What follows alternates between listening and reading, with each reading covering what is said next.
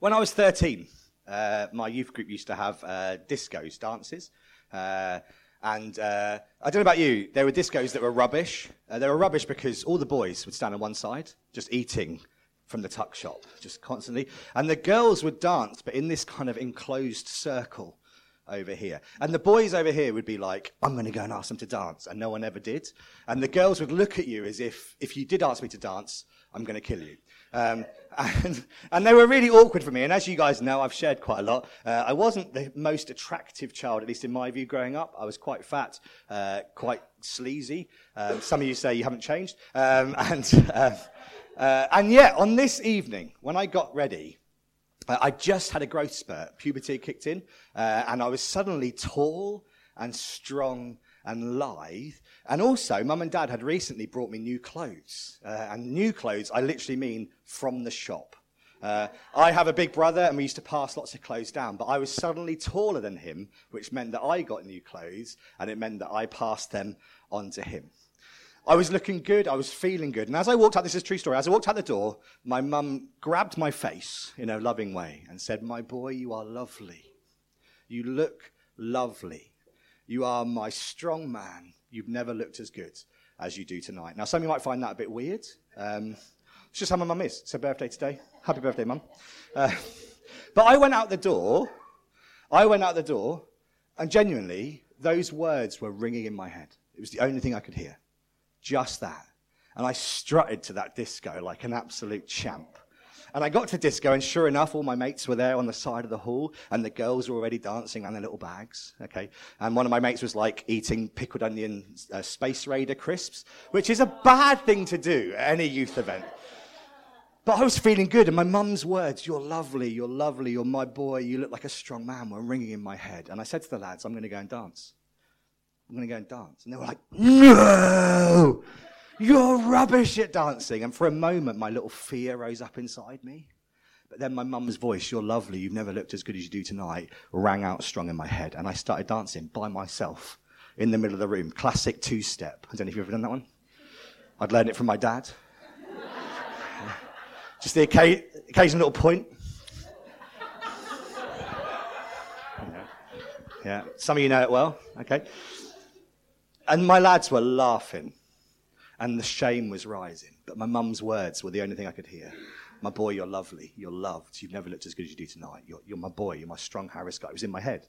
Genuinely. I just kept going. Didn't care what they thought. My mum thought I was lovely. The girls in their circle looked at me. Daggers. Girls, please don't roll your eyes at people. It's just not nice. It's just generally. Anyway, looked at me, rolled their eyes. Once again, shame, fear, all that. But then I was like, "No, I'm lovely. My mum said it. I'm lovely. I'm loved. I'm loved." Just kept dancing. And then miracle of miracles happened. True story. A little crack opened up in the circle. And one of the girls did this. Oh, wait. It gets better, right? Age 13/14, 1994. There's me, a ring of 15 girls. My mates are jealous. And I'm loving it. And I'm still there in the circle, two-stepping. Not quite knowing who to point at now, because there's so many. Okay.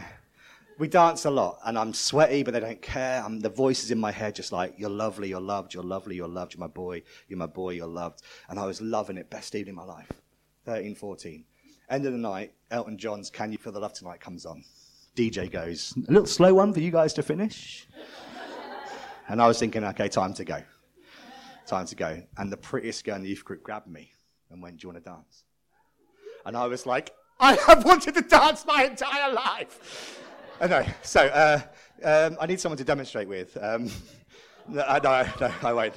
Matt Hallwood. Matt Hallwood. Just quickly. Matt, just quickly, please. Matt Hallwood, please, really quickly. Right. Okay. Now, Matt, you're the girl, I'm the guy, right? Don't worry, I'm not gonna embarrass you. Okay. So this is, look at Lisa's face, I love it. Right. So if you can hold my shoulders, right? Thanks. Okay. Now, I held her elbows. Matt, you're very good at this, okay?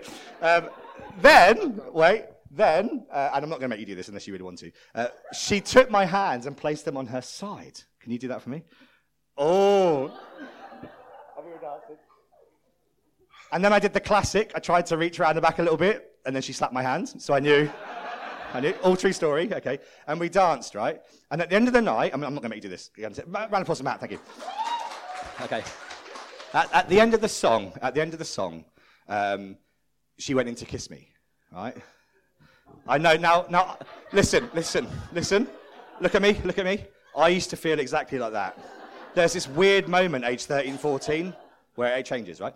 And so I leant in with my cheek, and I'd seen this thing on telly that was a bit cheeky, where as she got close, I spun my face.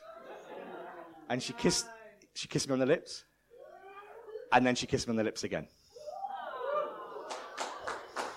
Right. We never spoke after that night. But for that one night, I'm not joking, best night ever. Like, free from fear, free from shame, free from all that kind of rubbish. And I guess that the question I want to ask you guys today is, how good would it be if your inner monologue was just what God said about you? How good would it be if your inner monologue was just what God said about you? You're my loved child. You're mine. You're precious in my sight. I rejoice over you with singing. How freeing would that be for us? Like, how good would it be if when we look at the world, we just hear what God says about it? I love it. I sent my son for it. You've got a mission to live for it. Reach out into it. But don't be afraid. I'm coming again for my people. Like, how freeing would that be? Like, how freeing would it be to treat others and see others just in the way that God sees them? Like, how freeing would that be? Are you having some problems with the sound now? Okay, no, fine. How freeing would that be? Like, and I guess what I want to try and say is, when we talk about dancing for an audience of one, is I want to encourage you guys to know so much what God thinks about you, that gives you the confidence and strength you need. Like, I want that for all of us. I want us to recognize, as we think about this a little bit, like how good that would be if we just lived according to what God said, what God thought, what God felt. It's really hard. Yeah? But the Bible says, doesn't it? Love the Lord your God with your heart, your mind, your soul, and your strength. That's everything. Just everything. Now, before we get there, I'm going to get you just one little bit of work. This seems a bit echoey now. I don't know what's happened there. If you can, sorry. Because in this passage, there's an example of sort of living for self, like living for the wrong one person. Okay, so living for the wrong person one. So what we do is get your Bibles out. And Daniel, there's a question I want you to ask. If you keep going down to my little talky bit, thank you very much. Okay, the question is this. I want you to do a little bit of work. In this passage, there's an example where people are loving God, but in a really self-centered way. It's just about them. That's not what I'm talking about here. When I say living for an audience of one, the one is not you. The one is God, right? So the question is this: what differences can you see between the two attempts to get the ark into town? Now, some of you might know, I don't know what the ark is. Is that Noah's ark? That seems a big thing to carry. No. This is a box that held some really special items from the Israelites' sort of escape out of Egypt. And it used to be carried around, and it signified God's presence in camp. There were some really strong instructions about how it should be carried on poles in Numbers and in Exodus, Numbers chapter 4, and about who could touch it and who could carry it. That's a little clue for some of you. But what's the differences can you see between the first attempt, where the guy ends up dying, and the second attempt, where the ark comes in just before we get to David dancing, okay? Can you have a little chat together? Do get your kids involved. We want them to look at the Bible, even the hard bits, okay? What differences can you see? And I guess the question is, what's wrong with the first one? What's right with the second one? Okay, you've got just a few seconds. Have a little look, couple of minutes. Have a little look. Go.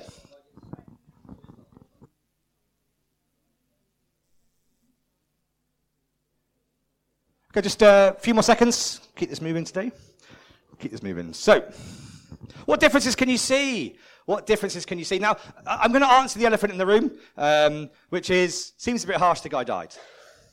Hands up. Yeah.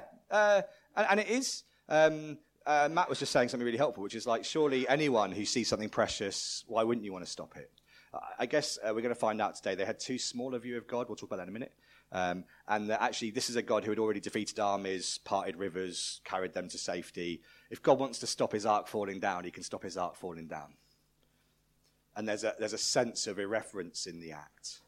And I know it's difficult, but I think one challenge I want to give us is the only reason we come as boldly before God as we do now is because our Jesus came for us. It's a challenge, you know. What's the most common words angels and God says when he appears to people in the Bible? What does he say next? Don't be afraid, yeah. And there's a reverence about that. But it does seem harsh. My view is God could have stopped his ark falling if he wanted, but there's a bigger issue. We're going to find out. What's the differences? What's the differences? Differences. What differences can you see? What could you see? Differences. Any differences?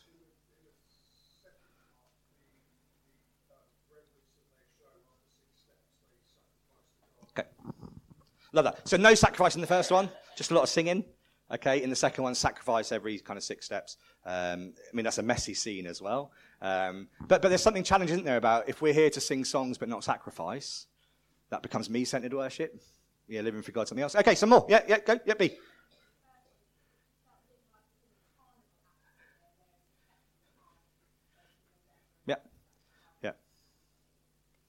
Yeah, it's a humility. The first one is David going, I'm bringing the ark back.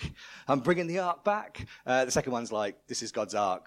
Like, he's our God. So there's a real challenge there. And I think, once again, worship without humility becomes self-centered. Yeah, Steve Paver. Can I just say that? I love that. Can you say that again nice and loud? They do what with it? They punt it on a cart. Love that. Because it's easier. Interestingly as well, exactly the same way the Philistines had carried it around, which is the people who are the enemy who captured it on a cart, wheel it around. In Exodus and Numbers 4, it's very clear. Only certain people can carry it, and it should be carried by poles. Yeah. In the first one, there's lots of noise and singing and passion, but no obedience. No obedience. And when we talk about God-centered worship, I've done that loads. Sing the songs, go away and do whatever I want. Like, there's a challenge here about obedience. But that's really helpful. It's punt it on a cart. I think it'll be easier. There's no cost. Helpful. Any more? You're doing really well? Yes. Yeah, didn't touch it in the second one. They learnt their lesson. Like, let's not touch this thing. Like, this is the very presence of God. And the idea being that God is perfectly holy. We cannot approach him. We cannot touch him. Unless we've been made holy, and thanks be to God that Jesus lives perfectly for us. So that's good stuff. Anything else?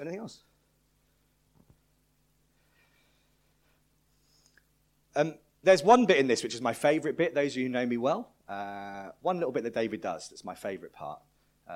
I like cake. In the second bit, he gives out cakes and bread. What's that about?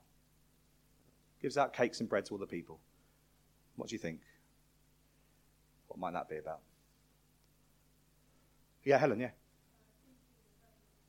Okay, so about enjoying God's presence, blessing everyone, and in one sense as well, justice and mercy. Yeah, feeding people. I think for me, the bit I love about this is when worship flows out into to acts of love and kindness, it means something more than just a song. So those are some good things. So what makes God-centered worship? But today we're talking about the idea of dancing for an audience of one. In verse 9, David says, the only person I fear is the Lord. He has this big view of God. This big view of God. As I come to a finish, I want to say, in today's culture, it's so hard to live for an audience of one. We have never been more connected, both physically, electronically, never been more judged. I used to be able to come home from school or come home from that disco age 13 and 14, and I wouldn't hear about it from my mates. Nowadays, I can't imagine. Imagine you went to a disco, you guys, and you went home.